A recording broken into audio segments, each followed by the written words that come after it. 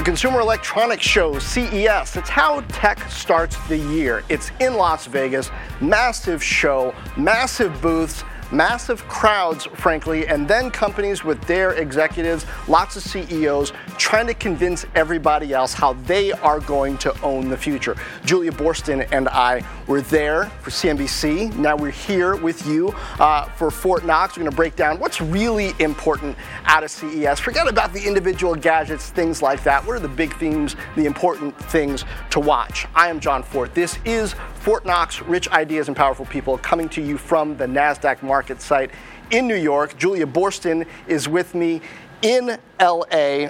This year, I'd argue there was no single hit product to kind of take over for the smartphone. Not only that, there was no real contender. I mean, all of the presumption is gone from VR taking over, AR taking over, some boom in drones that people had been hoping for. All of that's kind of out there, but it's not the next new thing. I mean, Amazon announced that there have been 100 million Alexa-powered devices sold either by them or by their partners, but nobody's getting rich, at least not nouveau rich, off of these devices themselves. The devices are selling services. And then at the same time, we got 5G, fifth generation wireless, coming out this year. Big things, big ideas like autonomous driving, quantum computing also coming down the pike. Let's start off, Julia, talking about 5G. We sat down with both the head of AT&T's wireless unit, John Donovan, CEO of AT&T Communications, and Hans Vestberg, the CEO of Verizon. What was your takeaway on 5G? Well, look, there's no doubt that 5G was one of the technologies which was really in the spotlight at CES. I totally agree. There was no single breakout product this year. I think it was a little bit more incremental about the underlying technologies that are going to be driving the next leg of growth. Yes, it's voice. Yes, it's these home devices that are all going to be, of course, voice powered. But then it's also 5G, which we do expect to roll out nationwide over the course of the next year. And the anticipation is that 5G is going to be the technology that's going to really be driving everything from faster streaming, which is a great thing for the media companies. I know we'll talk about that more later, but also the kind of technology that's going to allow, robots to talk to each other in factories, that's going to enable cars to talk to each other on the roads. So the idea is that 5G is going to make everything better. And there was a lot of talk from both CEOs who we spoke to about how this is going to be a quantum leap. And that is a term that Hans Vestberg used to explain how dramatic the change is going to be between 4G, what we have now, and 5G, this next generation. He said it's going to be much bigger than the last leap, certainly from 3 to 4. Let's hear from the man himself, Hans Vestberg, talking about the speed behind 5G. Here he is. Mainly right now we're going to see speed and throughput coming through, and that's why we launched 5G Home, for example, already last year, which is already in 4 cities. This year you're definitely going to see smartphones coming out. We've already announced that we're going to have 2 smartphones in the first half of 2019. That's going to be one from Motorola and one from Samsung. So of course that's going to be based on our 5G network, where we have millimeter wave. So it's going to be a quantum leap in how much speed and throughput you're going to have on that phone when you have the ultra-wideband sort of coverage. When is 5G not 5G, though? There's a bit of a disagreement on what exactly the right strategy is to roll this out. Hans Vestberg, T-Mobile, getting on AT&T's case for launching 5GE, which isn't really 5G. 5G evolution. Yeah, it's not really 5G. Yes. So this was a source of a lot of controversy this week, especially at CES. AT&T rolled out an upgrade to their current 4G technology. They're calling it 4GE. So if you qualify 5GE, for this sort of improved, 4GE. They're calling it 4GE. 5G evolution. So That's what it basically is, though, is it's an upgrade to 4G, but they're calling it 5G evolution. And so on certain people's phones, they'll see a little label at the top that they are able to access this new service, 5GE. The issue is it's really just better 4G, and they're coming under attack by both Verizon and T-Mobile for false advertising and for confusing and misleading consumers. And what Verizon and T-Mobile have been saying is that this is going to actually be bad for 5G over the long run, because you're going to give people a slightly better experience that's really 4G, and they're not going to really understand how much better 5G can be. And in the past, when we went from 2G to 3G, they called it 2.5G when they did that kind of evolution step. Same thing, 3G to 4G, there was 3.5G. AT&T, it's a little bit of a bold move here, right? Yeah, that's right. I mean, look, AT&T says that they've been working on this for a while. They already announced that they were going to do this. Nobody should be surprised. They want to give their customers the better technology, even if it's not a full upgrade to 5G. But I do think it's really interesting to look at this bigger question of, do people really understand how much better 5G will be, and will they be willing to invest in the new devices that are not going to be cheap in order to really be able to access that? So it'll be interesting to see what happens over the course of the next year. And remember, Apple's not coming out with any 5G iPhones until 2020, I believe. So to look at what happens as people start having the option of buying 5G phones, but if they don't think it's going to be that revolutionary, will they really? And that brings us to the question of smartphones, and is the sort of slowdown in the smartphone, the malaise, overdone? We had that big warning from Apple last week about iPhone sales. Samsung had a similar warning. But I brought up with John Donovan of AT&T, also Hans Vestberg, just the idea that maybe the network plays into this. We haven't had a big network upgrade, kind of that 4G LTE upgrade. It's been like 5-6 years since then. I remember back then, you wanted a faster phone, you wanted a faster experience, you had to upgrade to get that. It's been a long time since people had to upgrade to get a faster experience. Whether you're on a 6S, if you're into the iPhone, or an iPhone 10, Safari runs about the same. I mean, could it be that the network itself, once we get real 5G, however you define that, that'll give a leg up to the phone market? So presumably that would start to kick in 2020, right? But the question then is, if you look at the price of these devices and the cost of the iPhone, I mean, I was talking to some people at CES about how iPhones got so expensive that they were more expensive than a lot of laptops. And I know we'll be talking about the PC later, but you have to look at sort of that cost-benefit analysis that consumers are doing. And I do think it's reasonable to question how 5G is going to be marketed. And for Verizon, maybe you don't want this idea of 5G out there undermining the pristine nature of your service. Here's the key thing I think a lot of consumers, a lot of viewers need to realize. Phone subsidies. The reason why the carriers subsidized phones in the first place is the smartphone was the best salesperson for the network. And that's really all the carriers are trying to do. They're trying to hook you in and get you paying that monthly fee. And the thing that was going to get people paying a monthly fee for data was an iPhone out of the gate. I mean, better than Handspring or Palm or Qualcomm or any of those other players who tried to come out with smartphones before were able to do. That's why they were willing to subsidize the phones. They stopped subsidizing the phones when they felt like the network could sell itself. Everybody was already on 4G. Will they start subsidizing again when 5G rolls around? Well, when we talked to John Donovan, he left the door open. Yeah, absolutely. One interesting note here, John, I just was reading this article in The Economist about the fact that smartphone sales are slowing down is actually a good thing for the world. The fact that 2018 total smartphone sales were actually down for the first time ever from 2017, The Economist are arguing that this means that there's saturation, that smartphones have been such a revolutionary device, such a democratizing device in so many ways, especially in terms of accessing information, that maybe this is a good thing. It's a sign that that the world has the devices it needs, and there's sort of more of a sense of this device being everywhere now. So an interesting perspective there from The Economist. Yes, that's certainly an argument you can make in developed markets, in some emerging markets in China, where players like Huawei are seeing big growth at the lower end of smartphones and starting to see consumers trade up into the mid-range. I would argue there's a whole different market dynamic there. It's kind of in a boom. Will it actually boom enough to challenge the premium end, Apple, Samsung, where people are feeling fat and happy? I don't know. Let's move on, though, and talk about artificial intelligence. Once again, this is Fort Knox. We are talking about the Consumer Electronics Show. And the real takeaways, the things you really need to learn from the show. I spent a little time with Ginny Rometty, the CEO of IBM, talking about artificial intelligence and the new and deeper ways they're trying to apply it. Take a listen. I think people confuse all these different forms of AI, and we gave the audience a kind of a spectrum to think about. On one hand, there's narrow AI, which is simple, do one thing, one task, one domain, play a song. On the other end, cats. You can identify a cat, see a picture. On the other end, people often talk about general AI, which is really mimicking what you and I do. That's decades away. We wanted to introduce this thing called broad, which says, hey, if I'm in a domain and I do one thing, it's not too hard to train me how to do something adjacent. So if I am an insurance company and I can identify roofs, and I've been trained on roof types, and I'm able to see this, well, once I've seen one roof damaged by hail, do I have to train to see every kind? Or no, I can see and I can identify hail on any kind of roof. So this idea of broad, this next level of AI, broad AI, it's really important for a business because it does two things.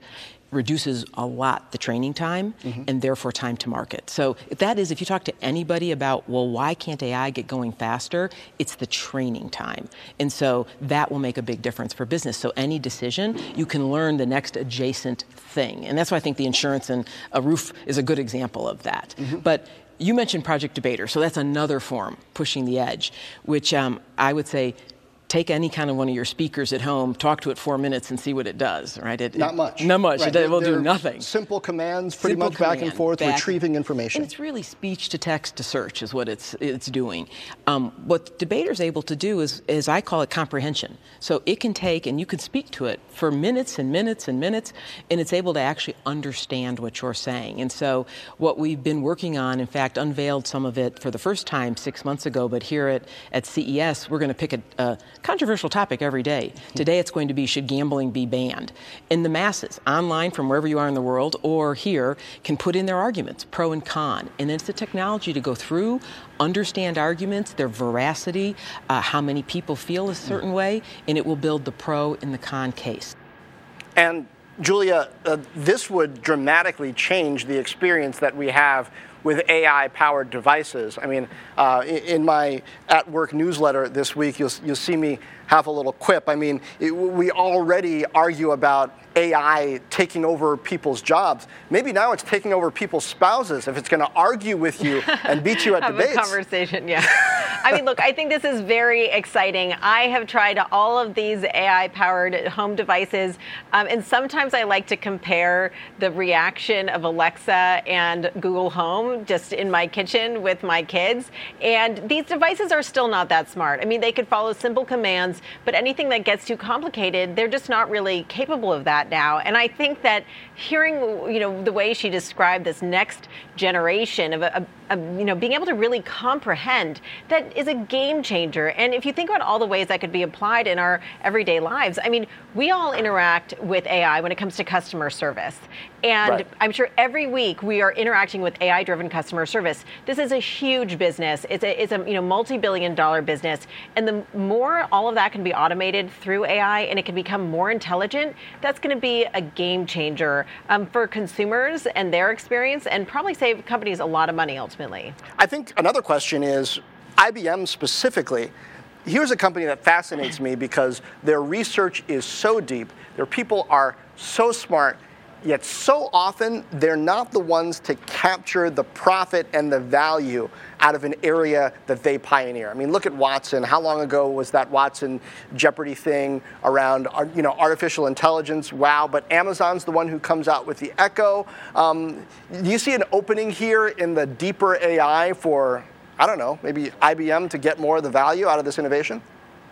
I mean, it certainly sounds like she's aware of the potential there. I mean, to take AI to the next level, if IBM can be the one to do that and to license that software, that would generate huge value for them. So it just depends really on how far ahead they are than everyone else and whether or not they could start licensing that and monetizing it before the others catch up.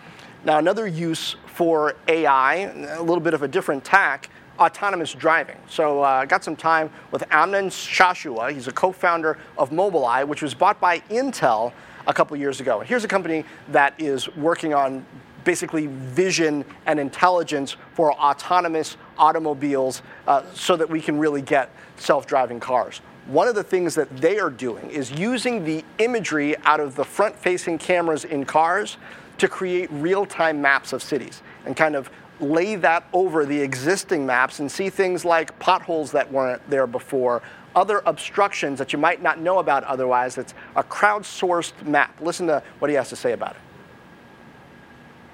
All the actors in the space of autonomous driving are building maps.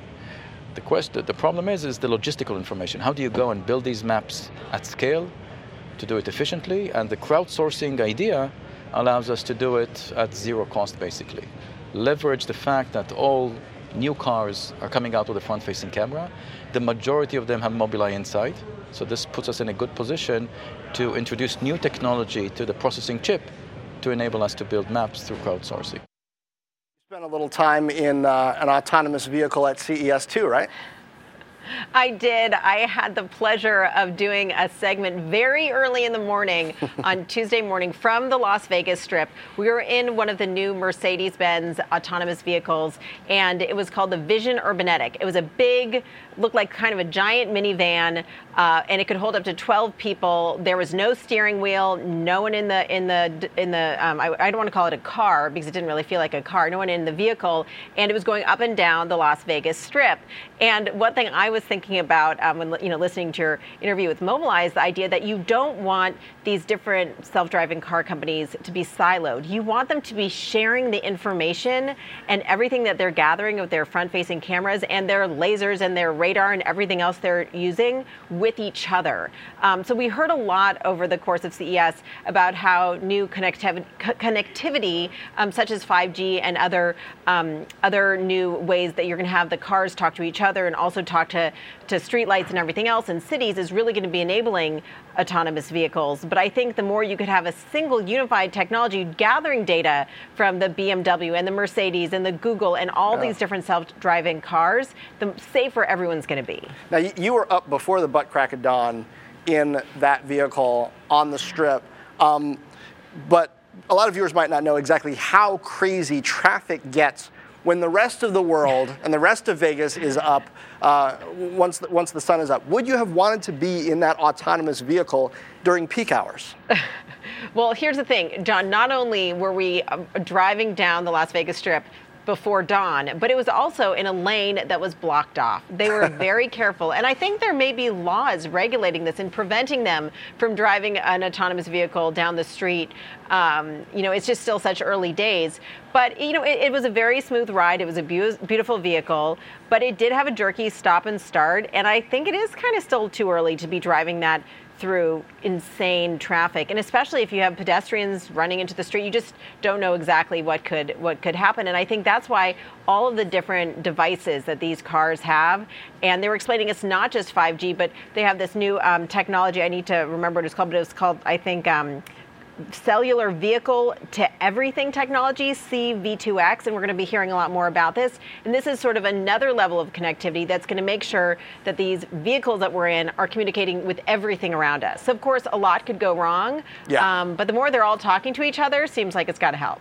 Yeah, that would seem to help. Another technology I talked to Amnon about was called RSS, and it's not real simple syndication, the internet standard that a lot of blogs and podcasts work on. It's something else that is really around the rules that autonomous vehicles are going to use for safety. What they try to do is figure out how humans think about a safety checklist. Always do this, don't do that, then do this, then do the other thing, just to kind of make sure that you stay safe and cautious and codify that in a way. They're trying to turn it into a standard. For me, the overall takeaway was, as you said, as we've said, it's still early on this stuff. Even though automakers, Tesla, others are selling vehicles with autonomous capabilities, this isn't going mainstream in the next 2 or 3 years. They're still figuring out standards around safety. Yeah. Exactly. They're not fully autonomous. A number of people raised the question at CES, who's going to be liable? Is it the car maker? Is it the technology that's underlying the car? If you take an autonomous vehicle through Uber, is Uber liable? So many questions about liability. But one thing that's interesting is the media companies I was talking to, they're already seeing this as an opportunity down the line. Bob Bakish said, CEO of Viacom, was saying, he said, down the line, even if it's 10 years down the line, it means people will have more time to be streaming content. First of all, 5G is going to mean streaming is faster, so you'll be able to stream video in your car. And if you really are an autonomous vehicle and you don't have to worry about driving, then you could be watching video. Absolutely. Cypress Semiconductor CEO saying the same thing. They came out with technology around Wi-Fi 6 that takes that 5G signal and allows everybody in the car, even the person who used to be the driver, to stream stuff. Maybe that'll be usable in a few years when this technology is a little bit more mature. But let's talk about streaming. Once again, this is Fort Knox. We are breaking down CES. Julia and I were there this week. No one-hit product, but lots of platforms vying for importance, lots of things in development. We're going to tell you what's really important. Now, when it comes to the streaming wars, you got some numbers out of Hulu and how they're competing in the streaming space, their growth. Before CES, we got some pretty strong numbers out of Roku as well. Of course, Netflix is king of the hill in that space. Disney's coming out with streaming later this year. I feel like it's about to get real in streaming. It's not the cord cutters versus the cords now. It's turning into streamers versus streamers. Streamers versus streamers. Traditional media companies have become streamers. AT&T is going to become a streamer. So I think this year is going to be massive in terms of this streaming battle. And the landscape is really going to change this year because it's the first time that Netflix is going to see direct competition from both Disney as well as from AT&T. Disney is launching its Disney Plus service. It's going to be less expensive than Netflix. But if your kids like Marvel characters or Star Wars, you're going to probably subscribe to that, and then and you'll see. We could debate that, but they have the IP that no one else really has access to. And then on the other hand, you have AT&T, which is going to be launching a 3-tiered service around their content as well. Remember, they of course now have HBO as well as what used to be Time Warner, now Warner Media, including Warner Brothers, and all the other superheroes, the DC Comics superheroes, including Batman. So it'll be really interesting to see how they each build out those services, how much they charge for them. But that's really more of a competition for that Netflix video on demand service. And then on the other hand, you have what Hulu's doing. Hulu has 25 million subscribers. Some of them are paying $8 a month for video on demand, and some of them, probably about 2 million of them, are paying $40 a month for a skinny TV bundle. And I think we'll only see the rise of these skinny bundles as traditional TV continues to feel pressure. You know what I expect to see? Subscription fatigue.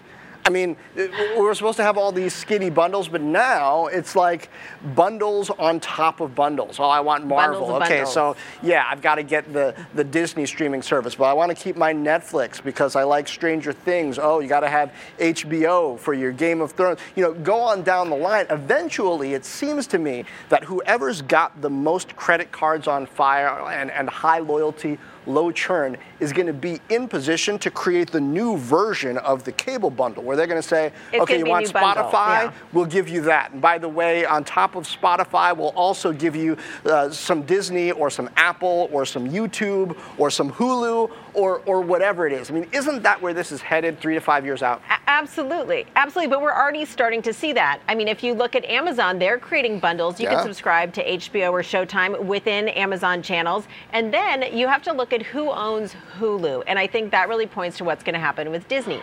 Hulu will be 60% owned by Disney once the Fox acquisition goes through, a third owned by Comcast, CNBC's parent company, and 10% by Time Warner. I wouldn't be surprised if Disney buys out, by AT&T, now Warner Media. I wouldn't be surprised if Disney buys out some of its competitors who own pieces of that business, but we can definitely expect Hulu to offer an add-on of the Disney Plus subscription, or they could even offer it for free as a sort of trial offer. And then if you look at AT&T and their services in the works, they're going to bundle in HBO in there because that's all part of their parent company. So we're going to see these new digital streaming bundles rise.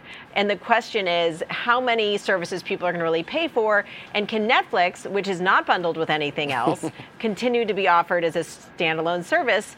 Or are they going to have to team up with some of their frenemies? Yeah, I mean, they could become a bundler themselves. They are big enough. Finally, on Fort Knox, recapping CES, want to talk computing. Now, there's a range in computing. Natalie Karras is asking about quantum computing. IBM, I spent some time with IBM actually before CES, went out to their Yorktown research facility to see this new quantum system that they're putting together. It's an interesting space, but quantum is still so early. Like, they've got these test systems that are able to give researchers and programmers the experience of coding, developing in a quantum environment, which is very different from doing it in a traditional computing environment.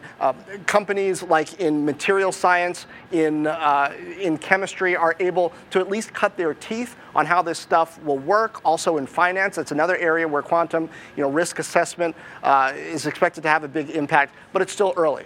It would seem to be late for the personal computer. That was declared dead by pundits years and years ago. But Julia, I felt like the PC was back. If there was kind of a hit product out of CES, the PC category was pretty strong. AMD had these new chips for Chromebooks that actually are dedicated, focused, relatively high power, and still the Chromebooks are under $300, which also translates into a little over 3 iPhone XS's. That's crazy. I mean, if you think about the price points and the computing capability, don't you think these things are happening inversely, not by coincidence, but there's a real inverse correlation here. The price of laptops, of PCs are coming down. The price of smartphones is going up. And you could just get so much more now when you're buying a PC than you ever could before. There must be a connection here. Yeah, I think there is. I mean, on the one hand, I spend more time with my smartphone than any other computing device. So yeah, I'm willing to pay a bit more for it. On the other hand, I got the iPhone X last year, initially enjoyed it, but actually it caused me some eye strain, I think, the OLED screen. And wasn't able to figure out why. I downgraded to the iPhone 8. I'm happier with it. On the other hand, I've got a PC at home, do some content creation, really enjoy that. I've invested more in it, threw some more memory in. I mean, yeah, the PC turns out not so dead after all. So while we wait for this next upgrade cycle, what are you expecting to see in terms of PC sales? Well, I think the next upgrade cycle for the iPhones and for smartphones for 5G. I think gaming is going to be a big part of it, not only just simple gaming, but the capabilities around it. Talked to Lisa Su, the CEO of AMD, about exactly that. Take a listen. We've been really happy with the PC market. PCs, as you know, for a period of time, they were, completely unsexy. And now when you look at it as a market, it's a really important market. It goes across a number of different segments, whether you're talking about commercial PCs or gaming PCs, or you talked about education. And I think our philosophy was we could bring something to the market. We knew that our technology fit really well at the high end. And so, we spent quite a bit of effort with content creators. We talked about gaming. And then in education, it's just really cool, what people are doing in education. And the fact is, everyone needs innovation, and AMD can be part of that. What's the differentiator for AMD in that segment of the market? It seems like others have been providing chips into Chromebooks that are not necessarily purpose-built for the market. They're at the low end. You're providing something that's a bit more performance-focused, but still sub-$300. So what are the conversations with your partners like around how to position that? Because they didn't go as cheap as they could have. Yes. They're positioning them as premium-end Chromebooks. It's a different tack. Yeah, and I would say just take a look across education. I think you have the whole gamut, right? You have, let's call it low-end notebooks that are really for access, sort of just getting more and more people access to computers. And then you actually have, these top schools that are using them for real learning and real creation and real capabilities. And so I think our approach to the market is to really go across the spectrum. And, we integrate graphics, we integrate a lot of horsepower. And so, we want to help grow the market. We want to help transform the market, not just sort of play in the market.